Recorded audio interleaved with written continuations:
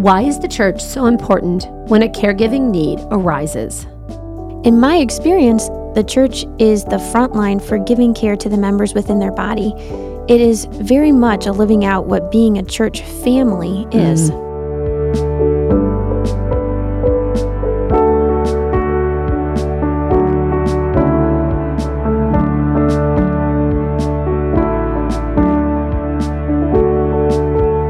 Welcome to Unshaken. I'm your host, Julie Van Warmer, and I'm really excited that you are joining us today.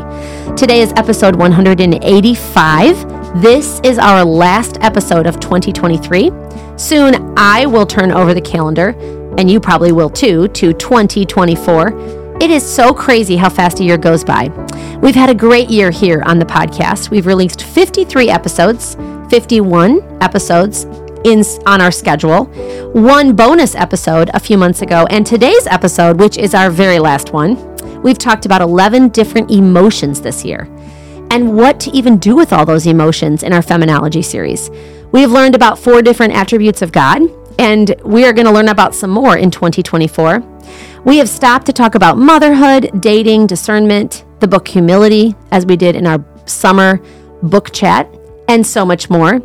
And in 2024, we have some great episodes ready in the works for you. We're going to kick off our new monthly series called Everyday Theology next week, plus so much more. So please stay tuned. We are so glad you're listening. Today, we're going to talk about a big, important topic. It is caregiving. Whether it's long-term, short-term, for your own family member or someone outside of your home, how to care for or caregive, what if you are needing care, and how to set up a caring ministry in your own church. And I am super excited because today is kind of like a party here in the studio. I have 3 guests. I've never had 3 guests in the studio, so I'm really excited about this. We probably need some cake. I feel like actually it's Christmas time as we record this. I don't need any more desserts, okay? I have 3 ladies that I'm really excited about because I love each one of them. These 3 women are all women who have been great at caring for other people and also have been cared for in multiple situations. And overall, I know it's going to be a great episode, so let me introduce you to my 3 guests, Merri Wegryzn, Sharon, Ahrendt, and Andrea Van Engen. So ladies, let's kick it off by you telling us a little bit about yourself, who you live with, and what you do all day. I'm Merri, and I live with my husband, Ken, and our 4 children, ages ranging from 14 to 1. I get to be a stay-at-home mom, so home life keeps me pretty busy. And I'm Sharon. I'm married to Mike, and I have 11 children and 8 grandchildren. So there's never a dull moment in my house. I would say not. No. I thought I was busy. I'm Andrea. I live with my husband, Andrew, and our 5 kids. I homeschool my kiddos and am active in our church. Okay. Well, I'm really glad to have all 3 of you here. And I want to kind of do a little disclaimer before we kick off this episode. And that is, the topic is caregiving, but there's 4 of us in this room, and we don't have enough time to talk about every possible scenario. We just don't have enough, there's just not enough time to do that. No one wants to listen to a podcast that's 12 hours long, okay? Mm-hmm. This one could literally go that long. And so today we're going to talk a little bit about some ideas and scenarios that you might come across. There's just so much to think about in regard to this. So I'm hoping that this will give you, the listener, some thoughts on how to be a good caregiver. And even when you're on the other side of it, there's just so much to do. So we're actually not going to spend a lot of time in the little chit chat we do at the beginning of most episodes. We're just going to jump into these questions today. Since we have so much to talk about, and I am confident that it's going to be really helpful to everyone listening. So I think we should start off with our topic of caregiving by defining some terms. So Merri, why don't you help us out and start off with define for me caregiving in general? Okay, so when I think of caregiving, I'm coming from the perspective of a care team because I get to be part of the women's care team at our church. And so I would describe a caregiver as someone who comes alongside someone in need and helps them by coordinating their care or providing the resources they need to be cared for. However, I also think of the role of a caregiver can be the role of a specific individual. For example, my mom, who is a wonderful, godly woman, she had the joy and privilege to be the primary caregiver for our very dear friend during the last couple months of her life before she passed away from cancer. My mom lived together with her as housemates. So my mom's role as caregiver was very different from mine. She was there to do anything from driving our friend to the doctor appointments, picking up medicine, to administering medicine or whenever necessary, and taking care of her needs. So I think there are more than one type of caregiver. Yeah, I like that you talked a little bit about there's different situations, which again, we go back to my disclaimer, there are different scenarios, so that's going to look different. So I know there's a bunch of ways that fall under this umbrella of caregiving. So we divided this episode into 5 different sections: long-term caregiving, short-term caregiving, care for the caregiver, if you're the one doing the caregiving, and what if you are the one who needs the care. And then also a little section specifically on how to set up a care team in your church. We have one here at our church that we all attend that has been going for a long time. So I think that will be really helpful. So let's start with long-term caregiving. Just an easy question, just an easy beginning, right? So what is long-term caregiving, and when is this necessary? I think it's funny you say this is the easy question, because I think it's a hard one, actually. Okay, I said that very sarcastically. Okay, well, I say it's hard because sometimes it's hard to know when someone requires long-term care or not. To answer your question of what long-term care is, I would say it's when someone is experiencing a need that requires care longer than your typical 1 to 2 weeks. Most often, long-term care is required when someone is dealing with a long-term health issue or even a terminal health issue, I think. So we can't really give a very clear-cut definition on how long that would be. No. You just have to like evaluate it as you go. What are some tips or ideas to do long-term caregiving best? So we're talking about, the long haul, a long time period that you're taking care of people. Well, there are a lot of gray areas when it comes to caregiving because there are so many different kinds of needs. So my first tip would be to be part of a team of caregivers in your church body. Then you will have other wise and godly women alongside of you who can help you discern when and how to provide care for someone. My second tip goes along with this idea of a team, and that is to delegate responsibility of care. This will help. This will prevent any one person from becoming overwhelmed by the needs that may come along with long-term care. So if I am the point person for a family with long-term care need, I may be the first person to know that they need meals or that they need transportation to and from hospital or that they need someone to come and help them by staying with their loved one through the night. But that does not mean that I need to do it all myself. Good point. The most helpful thing would be for me to delegate some of these responsibilities to others. Yeah, that would become very burdensome, I think. Yeah, Mary's tip about having a point person is so helpful. And I would add to the team concept she referenced that it's helpful to think of all areas of needs.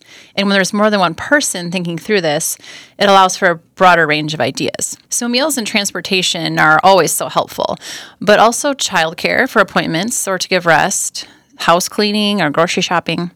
I once had a dear friend offer to do my Christmas shopping or wrapping for me when I was going through a health trial around Christmas time. Another part of long-term care is ongoing encouragement. Oftentimes, people will come alongside to pray and encourage if there's a diagnosis, but it can be hard to maintain that over the long haul. Yeah. I've seen this done in the way of having a prayer team in place to pray for specific needs as they arise and change, or a group of women to write notes of encouragement. And then those continue over the weeks, not just at that initial point of crisis. So this is how a team can help think through creative ways to lighten the load for someone facing a long-term need. So sometimes the black and white things are easier to help with. I think cancer, deaths, surgeries, babies. There's no denying the need there.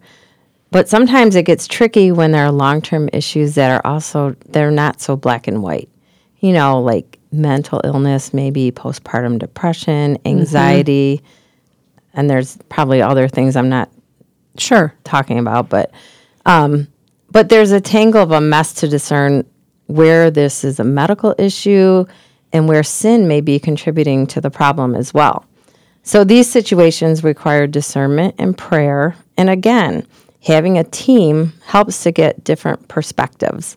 I've found that the closer I am to the situation, the more clouded my perspective can be. So it helps to have others that can be objective. Right. And if you are the long-term caregiver, you can become also discouraged alongside of the person who's also struggling. Yes. Yeah. So that is really good to get I like that idea of getting other people on your team to work with you. Okay. I think it's really good to pause right here and take a minute to talk about how important it is with the church, how the church fits into this. So when does the church actually get involved? Merri, why don't you start us off? Well, in my experience, the church is the front line for giving care to the members within their body. It is very much a living out what being a church family is. Yeah, and Julie, I think it's important too to talk about why the church would get involved. To Merri's point, this should be what a church family does for one another, but I think it can often be thought that the individual's family would be the ones to take on the care entirely. So to consider why the church would get involved at all, let alone right away, is something to think about, especially if you've never seen how this can play out. So I just had some examples that came to mind regarding this. Maybe your church member has a young family, and not all young parents have their own parents to call on for help, especially depending on the level of care that's needed. And even if their parents or other family members are able to help to some degree, there might be more support required. So if the church doesn't get involved, they won't really know how they can help. Good point. Another instance might be that the church member has no local family. Sometimes family just isn't in the area, and they can't uproot their lives and move in order to help out. Right. So in this case, it seems more obvious that the church should step in. But again, we must reach out and gather details on what is needed rather than wait to be told that help is needed. Or until it's too late to help in some Yeah. situations. And then also a church member who is older, maybe single, that has grown children, out of town, out of state. Again, the children might only be able to offer help for a few days at a time and would be thankful to have the church step in and care for the needs of this church member as if she was their own mother. So stepping in early allows for communication and good rapport to happen between the church and the family members. That makes me think of a friend of mine who, her family, her mom and dad lived maybe like 4 states away, and her mom ended up with dementia, and her dad's health was going down quickly, and they were not in a church. And there was no one in that little city to really help. So my friend was constantly driving. So what an important piece to have the church be involved. So good. Yeah, and there are a number of ways that the church can get involved depending on the needs and the ability of the family to help. It could look like meals, or it could look like staying overnight to help care for someone in failing health. Merri's point about getting involved right away allows for the smaller needs to be met as well as the more in-depth needs once it gets to that point. If the church isn't aware of what's going on or the needs of the individual until it gets to the point of, more serious needs, it can be much harder to give the best care.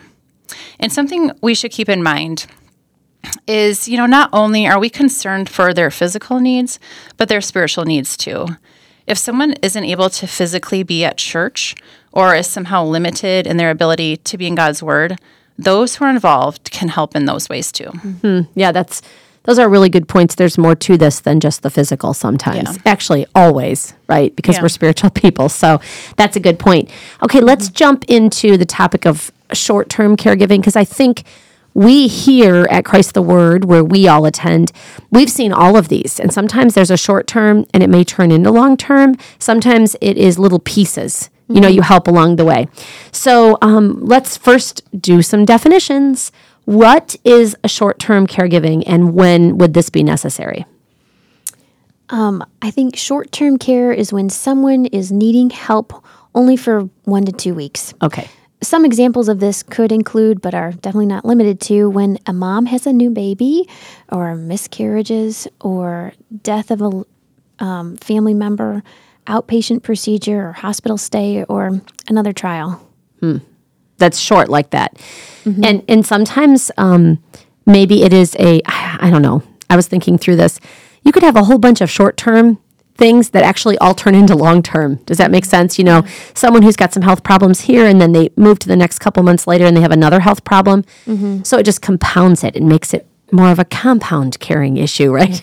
So what are some tips to do the short-term ministry, short-term caregiving best? I think that for needs that are anticipated, like a birth or a planned medical procedure, it is good to plan ahead and make sure you have the helping hands ready.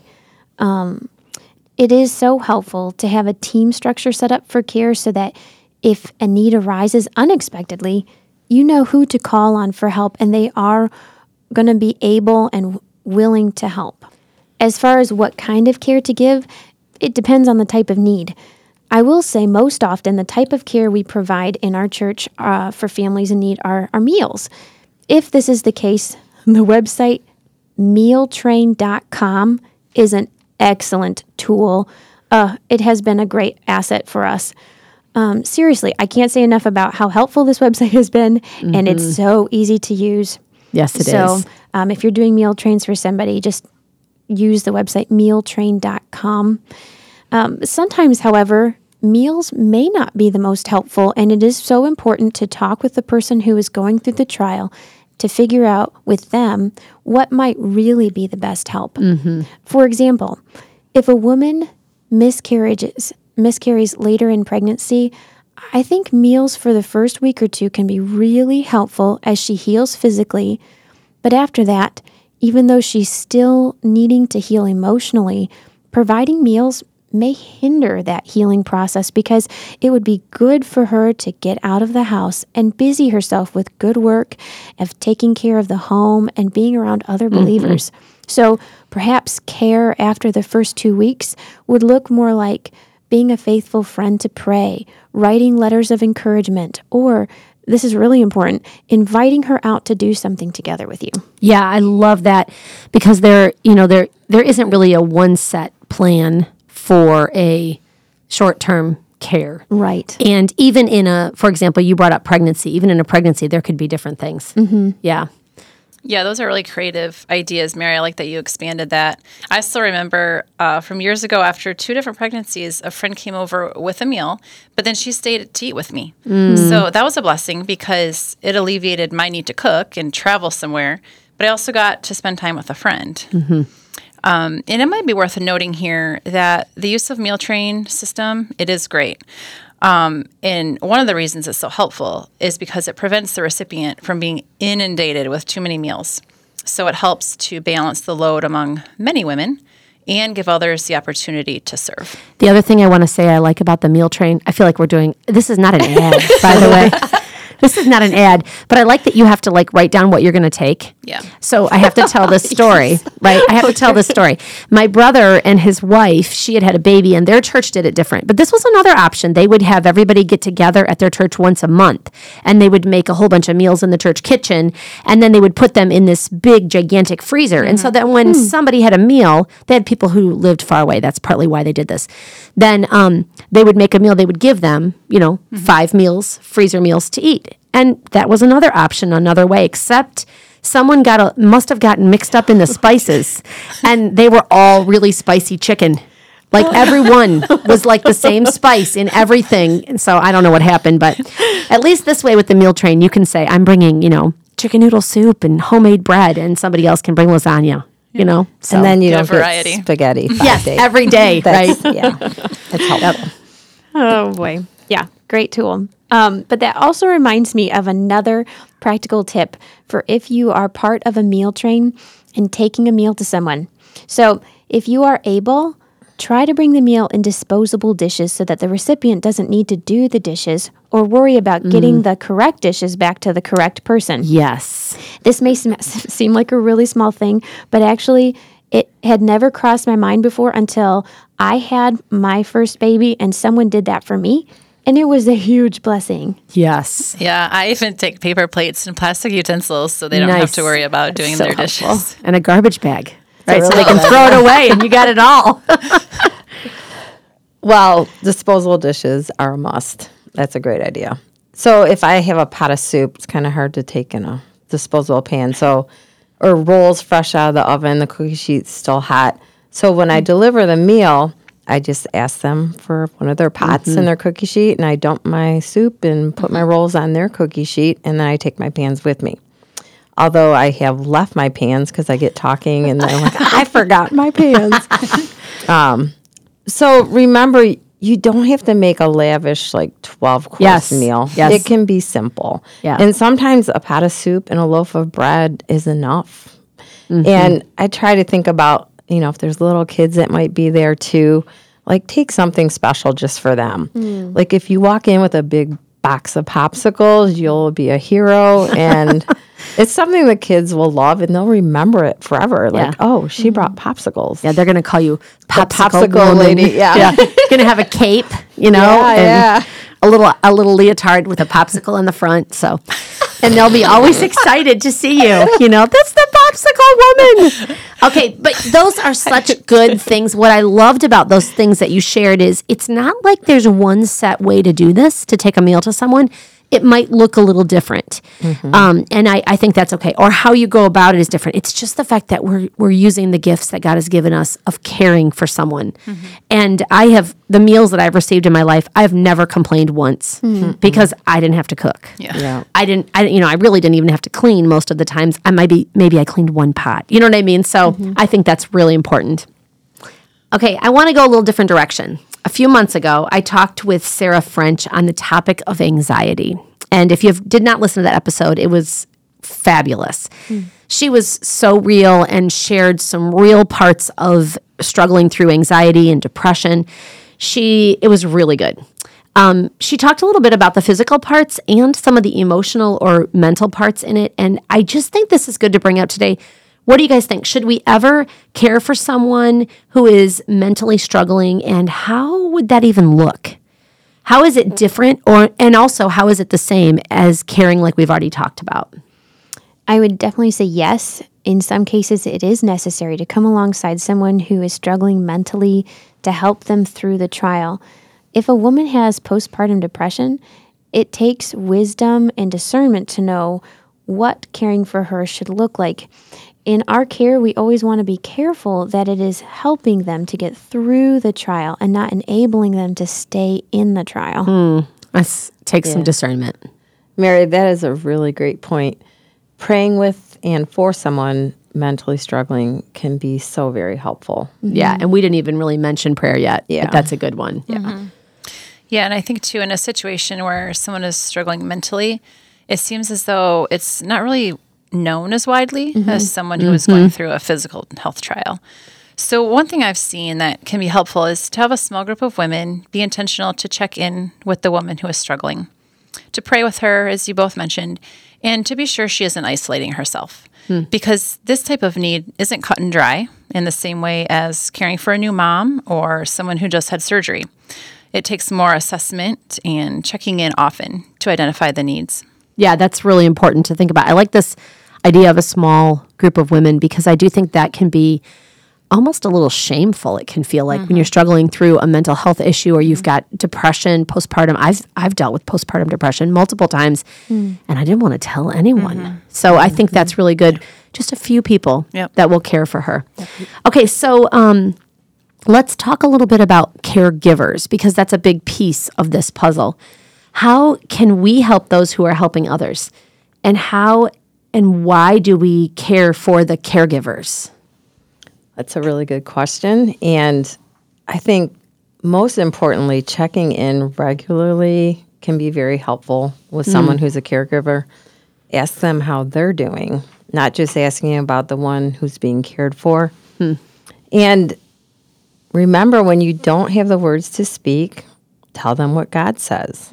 Let's not forget, discouragement can set in really quickly, and especially if it's a long-term thing, it can be very lonely too. A caregiver may not be able to get out of the house or go places because of the intensity of care needed. So offering to step in so they can step out for a few hours is a great blessing. You could take lunch, coffee, a Costco chicken pot pie shows them you see their struggle and you want to walk alongside them. Yeah, I like this piece that you brought out that, we can't forget about them. Yeah, the caregiver. Yeah, I think that is so important, Sharon. I would also like to say again, it is important for there to be a structure of support behind the primary caregiver so that the primary caregiver doesn't have to shoulder all the care themselves when others are able to help out. For example, when my mom was taking care of our friend, she was the primary caregiver, but the women of our friend's small group and in church, as well as her Bible study ladies, would come alongside my mom to take care of certain responsibilities, such as bringing meals, running errands, or even spending the night there during the last week when the care was more labor intensive. My mom would tell you that it was a joy and not a burden to take care of our friend, but I know she couldn't have done it as easily without the loving support of the women of our church. I think that's really important. And I know that there was one moment in my life where I was probably, I would call myself the caregiver for a friend of mine. And I remember how important it was to have many people help because I just physically could not do everything. I just couldn't do it all. And I, at the time, had kids at home. I was homeschooling at the time. I had a husband. You know, you got your own life that you're trying to do. So I think that's a really good point that there has to be some sort of a structure and some sort of a way to come alongside of that caregiver. Sometimes we all need care, whether long-term or short-term. So how should we respond? Can we say no? What is reasonable even to ask for in a request? What do you guys think? Well, I've experienced people who do say no. And I think it often stems from not wanting to be a burden to others or trying to minimize the reality that they are in need of care. So in order to accept care rightly, we must be humble and acknowledge our need for care. I am more likely to try and just do things on my own, but God has graciously taught me over the years that His way of providing for me often comes through the women in my church. Why would I reject help that the Lord is offering? And I know that it blesses others when they get to help me. I also think accepting help and being helped in the right way is deeply rooted in knowing our church body and being known by it. If a friend offers help, we won't feel like a burden to them. But when someone we hardly know offers help, there's a greater chance we will not accept it. So consider this about your own life. Do you serve alongside those in your church body so that you can know them and be known by them? That's a good question. That's a good point. I would add here that if and when you are on the receiving end of caregiving, just be gracious and accept the help others are offering to give you. And the flip side of this is if you're expecting certain things and those things are not happening, bitterness and resentment can set in quickly if we become inward focused and have the mindset that we're not being cared for well. This is toxic and creates strife and division in a church. It can easily creep in if we're comparing ourselves to others. When she had a baby, she got 5 meals and I only got 3. The flowers she received are bigger than the ones I got. You can see how you could go down that road. Easily. Yeah. So recognize the sin if it creeps in and nip it in the bud. So as our church has grown, we have had to adjust and try to standardize things. But caring for others can't be put into a box. It can't be standardized, and not everyone will always be happy with how these things go. Remember to be gracious and thankful for the care that you do receive. Good points. Okay, so I know I keep referencing a care team, but I'm going to do it again because it is really so helpful when it comes to caring for others. So one of the reasons I have found why people say no to receiving care is because they feel like they are being a burden to someone, like Andrea mentioned. If an individual offers them help, they feel like it's too much to ask. I know I have sometimes felt like I needed help, but I didn't want to ask anyone because I just felt like if that person would have to carry my burden, so I should just do it myself. But when there is a team put in place whose purpose it is to provide help, then it feels less like an imposition and more like, well, this is just the way things are designed to be. For example, when a new mom to our church had a baby, I reached out to ask her if we could bless her with a meal train. At first, she said no because she didn't want to be a burden. But then I let her know that our church has a women's care team already set up to bring new mom and her family 5 meals. So it was no imposition at all. Then she gladly accepted and continued to tell me weeks later what a blessing it was to her family and how she felt so loved by the church. That's great. I love that practical piece right there. One thing that I was thinking about is that I think the family is probably the first layer of care. I think it should start there. But as we've talked already, sometimes the family's not there.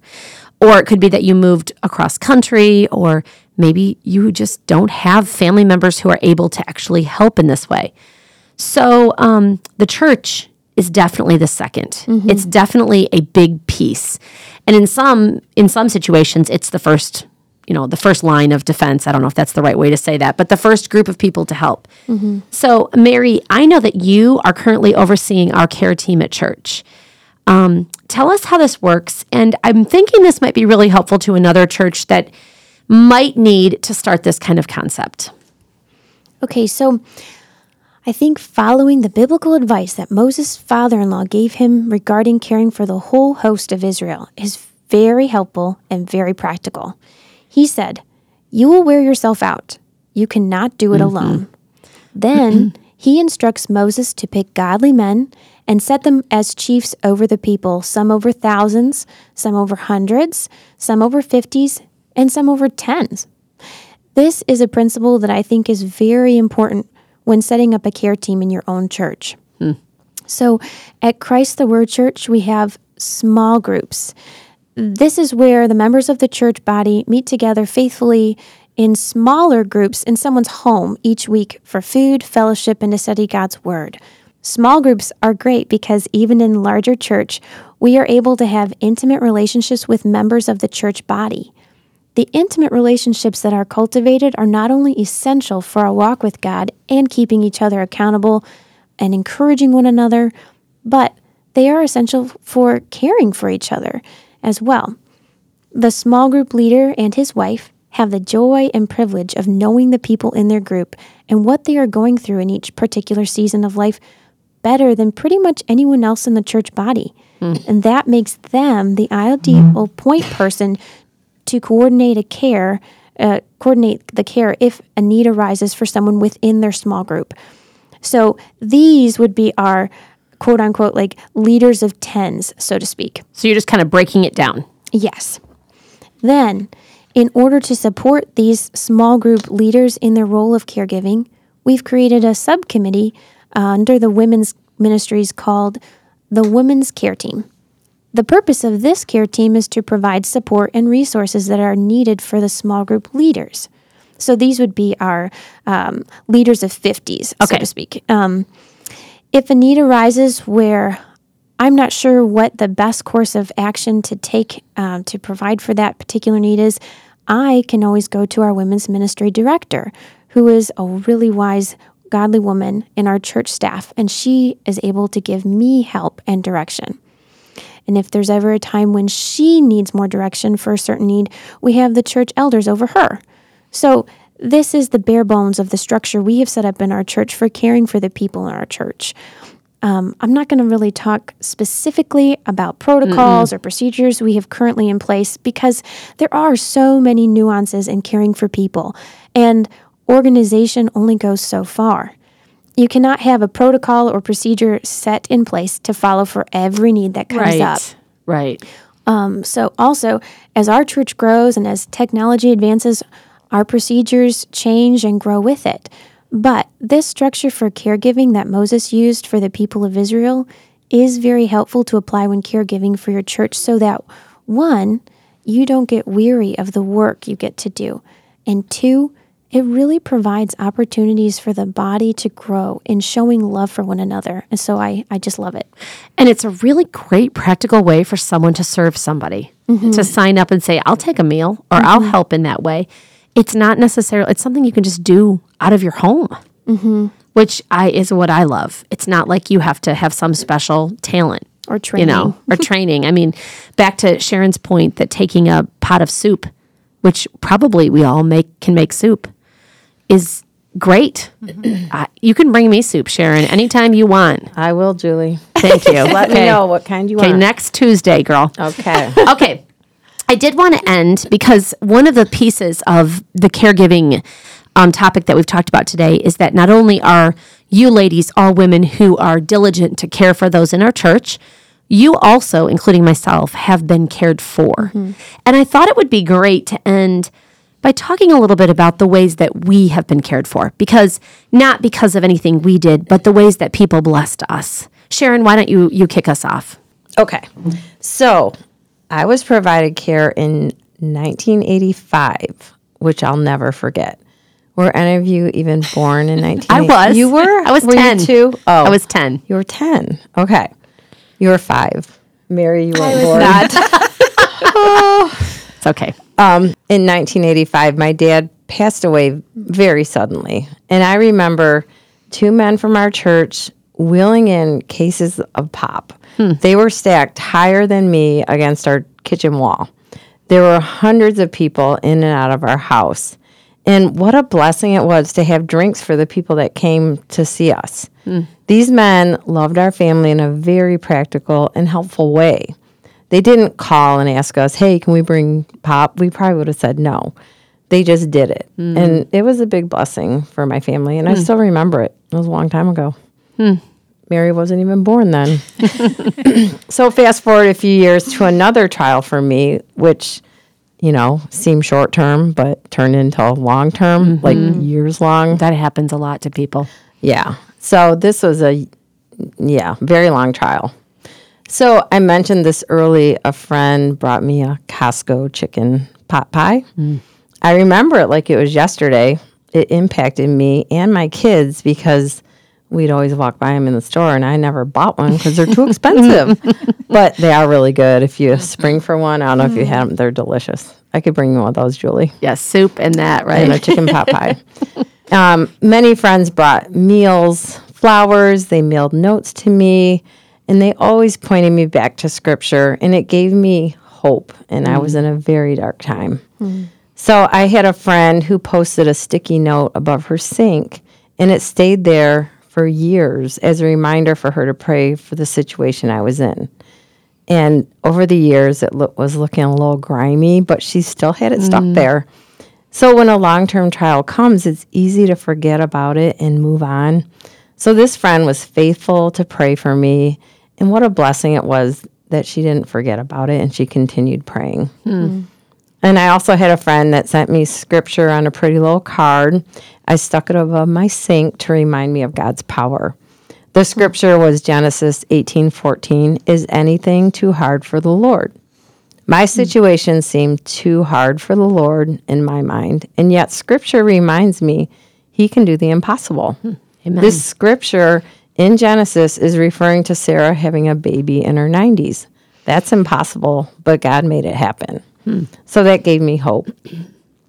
I also had a friend that looked me in the eye and said very specific things that she was praying about my situation. They were like bullet points, very practical and helpful things. So it's really easy to just say, hey, I'm praying for you. It's quite different when someone specifically states exactly what they're praying. That really stuck with me, so I try to do that as well. I'm sorry, I'm going on, but the goodness of God in this trial, and I'm hoping to give people ideas. A friend came and took my kids every Wednesday night so I could regroup and get my head together. As I said, this was a long-term thing, and I was focused on this trial. I did not have time to do fun things or even think about having fun with my kids. They would go with my friend and have a blast. My kids came back refreshed and loved. That time was priceless to me. My sister would take my baby when I worked because my husband was drowning with the 9 other kids we had at the time. So this trial hit in full force when I had a 3-month-old baby. Wow. Yeah. So knowing my baby was well cared for gave me peace, and it was a huge blessing. So think about someone you know who is a caregiver. Write them a note, text them, call them. Take them flowers. Take their kids to the park. Make your best dessert or dish and drop it off. Pray with and for them. Tell them how you're specifically praying. These acts of kindness will be an encouragement to them, and they will always remember this fondly. I look back and I see the goodness of God in using others to bless my entire family. My kids were really impacted by the way others cared for us. I now see my kids caring for others in a similar way. Those texts, notes, and food came at the exact time I needed them. That's really cool. I love this because it's almost like we can connect the dots to see God a part of each part of your caregiving journey. Of where you needed care, God was providing, and you could see that thread woven, which is great. Andrea, what about you? Yeah, well, a difficult time for my husband and me came when we learned of a likely life-ending problem with our first child during an early ultrasound. During the season of waiting and carrying her, many women from our church reached out with notes and told me they would pray. I was upheld during this time by love and encouragement, with reminders of God's love and faithfulness. She did end up dying at 24 weeks gestation, and boy, did the floodgates of love and support burst open. Women made me a burial gown, a set of blankets, matching bracelets, which I will add here were made by Sharon's daughter. So she did note how to care for others. Meals were provided. Our small group hosted a small funeral service and accompanied us to her graveside. Other friends hosted a wonderful gathering after that with a meal and time to just be with friends and family. It was unbelievable. And none of that, I don't think I really ever asked for any of that. It was just said, hey, how about we do this for you? And that often is part of caregiving, is thinking through the things that the person in need can't really think for themselves. So I offer these practical and loving ideas because it can be hard to know what to do in a time like this. People who knew us and loved us guided us through the process so well. There are other ways the body of Christ has supported me, speaking truth in uncertain circumstances, coming alongside with last-minute childcare, sitting with me in the ER. Honestly, one of the best ways to provide care is just to know what's going on in the lives of those around you and to not be afraid to step in to help, encourage, or pray. Even the smallest gesture of care can provide so much encouragement for keeping the one in need grounded in truth and reminded of God's particular care. I often think about the concept of look around in your circle. Who are you hanging out with? Yeah. Who's in, I know this could even be who's in your small group, who's in your Bible study, who sits near you at church. We tend to sit in the same places. Maybe we should move around. But I don't think that's by accident. Yeah. I think God puts people in our paths, and it allows us to start to formulate those relationships. And last week on the episode, we had Shelby Hauser because she talked at our Mom to Mom ministry, and she gave this very specific focus on the topic of relationships. And she talked about how important it is to know people and not just be surface friends, but to actually know. That's what you're saying. Yeah. Know what's going on in their lives. Yeah, for sure. And being willing. And she also talked about how it's good to have a few close friends versus having a whole bunch of acquaintances. Yeah. I mean, we need to actually know people. Yeah. That's really what your story told. That's good. For sure. Merri, what about you? How have you been cared for?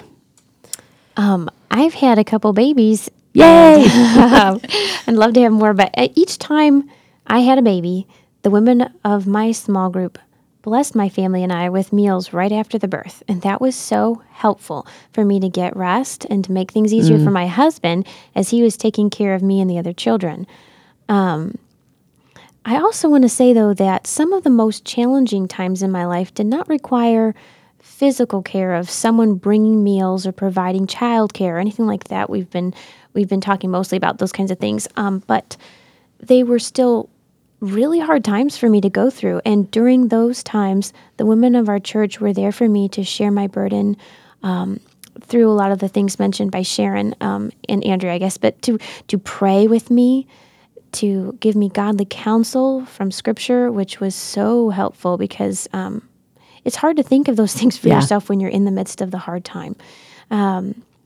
They were with me to love and encourage me through this trial. And I know we've talked about this kind of care being part of caregiving when we bring the meals or when we come alongside someone.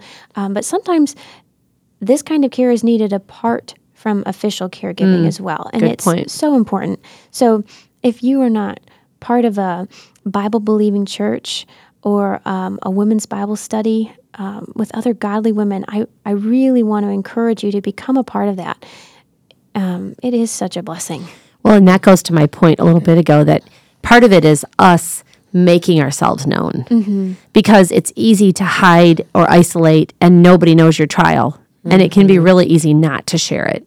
So sometimes we have to make ourselves known. I'm not saying that we, go tell everybody, hey, I'm going through a trial. Hey, I'm going through a trial, or demand what we want.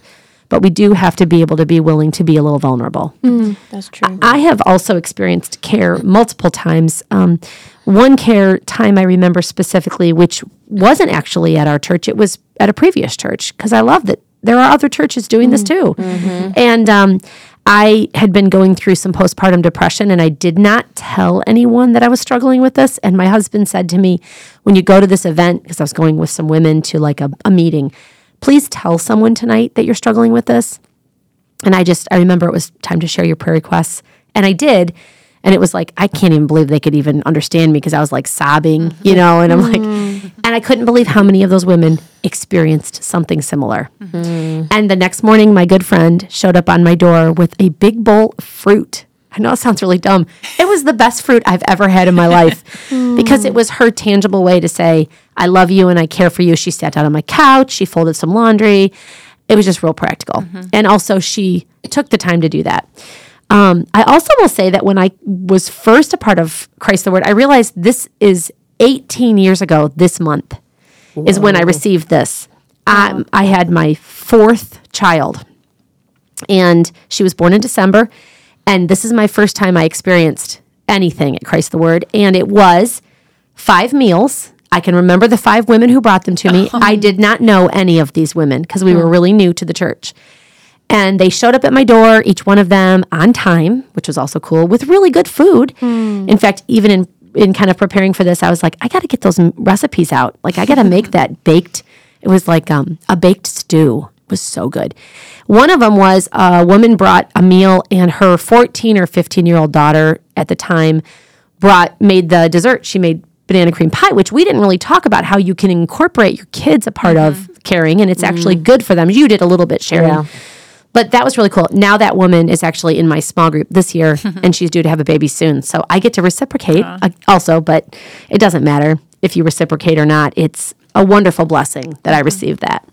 I also experienced a time when my son, who was born with some potential issues with his eyesight, we just really weren't sure what was going on. But what I experienced there was a ton of note cards in the mail. I still have them all. I mean, it's like 2 inches thick of women and people, and actually people from not even the church that I was in here sent me note cards, and they were full of scripture. And I pull those out every now and then and remember what God did, and also remember how people cared for me. I didn't need meals, but God took that time. God provided that. I also remember when I had my number 6 child, I was a little overwhelmed.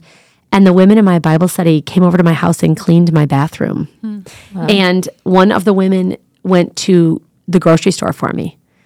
And these are just really tangible ways. A woman, when my husband was in the hospital for something, showed up at my front door with a pizza.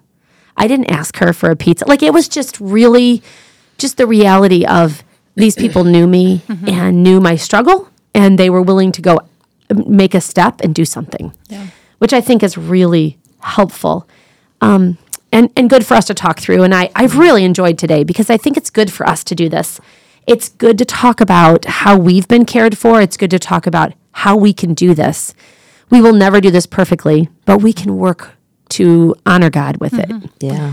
I'm thankful for each one of you and your willingness to share and your thoughts and the time you took to put into this really vital topic in the church. Here it's the end of the year, but if you are listening and you are in a church, this is a great time to start a ministry in your church to care for the people in your church. Something tangible. It doesn't have to be super elaborate. You don't have to have a flow chart, but it could be, hey, we're going to give 3 meals to everybody who has a baby, or we're going to set up a list of women who can be a part of this. There's a lot of simple ways to do that. So If you know someone who would benefit from this episode, be sure you share it with them, somebody in a small church or a church that needs some help, because I think the things that Merri and Sharon and Andrea have shared have been so helpful. Sharon, would you pray for us today? Sure. Heavenly Father, thank you for all the ways you care for us. You are a God who sees and you know our struggles. I pray that you will encourage those who are on the front lines of caregiving right now. Give them the strength they need each day. I pray that they joyfully serve those under their care. Father, for those listening who have yet to be caregivers, I pray that this podcast today will spur them on with ideas of ways they can encourage those who are caregivers. May God be glorified as we love and serve in very practical ways those you have placed in our path. In Jesus' name I pray. Amen.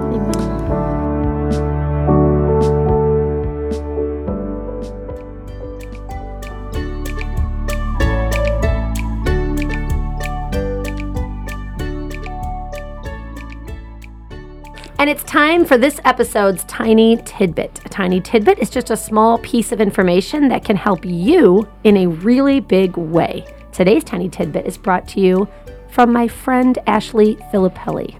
Ashley, what do you got for us? Well, I love fresh bread. And I do too. Do you? Yes. I think it's an easy thing to love. Yes. My husband also loves fresh bread, and my children love fresh bread. We love the smell of fresh baked bread. We love the crunchy crust and the soft, warm inside. Okay, you're making me hungry. Yeah, I'm hungry too. So when I first got into sourdough bread, along with most everyone else back with COVID, we were all excited for it. And I enjoyed the process of learning how to activate it, how to keep it dormant in the fridge for longer periods, and how to bake with it.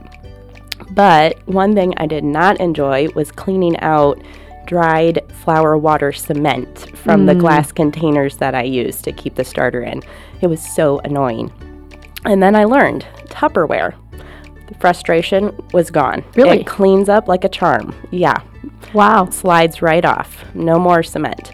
So my family and I enjoy sourdough bread, and I have a much easier time cleaning it up afterwards. That's a great, I'm just starting to get into sourdough, so I'm really glad to know this tidbit. Yeah, there you go. Yeah. Start off right. Don't have frustration with your Yeah. Yeah, it's funny how flour and water can turn into cement. It really can. really sticks well. Yes, yeah. Thanks, Ashley.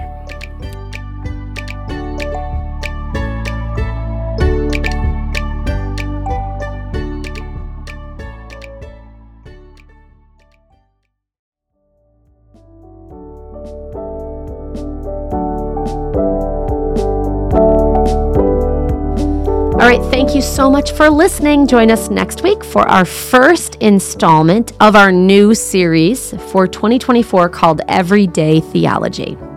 Just everyday application of God's Word. That's what we all need. So join us for that next week. And it's a new year, so Happy New Year a little early. And don't forget to follow or like us on Instagram or Facebook. You can find us at Women of the Word CTW. We have great content every day of the week. There's something great on there. You need to follow it or like it. Also, you can find us, Unshaken, on any of your favorite podcast directories. Go and subscribe today. You can find us and share it with anyone. Please do. You can find us on Apple Podcast, Google Podcast, Spotify, Podbean. I mean, really, wherever you listen to podcasts, we are probably there. We are Unshaken with a little water image. Remember, when everything around you is shaken, you can stand unshaken because of our rock and our fortress, because of God. Until next time.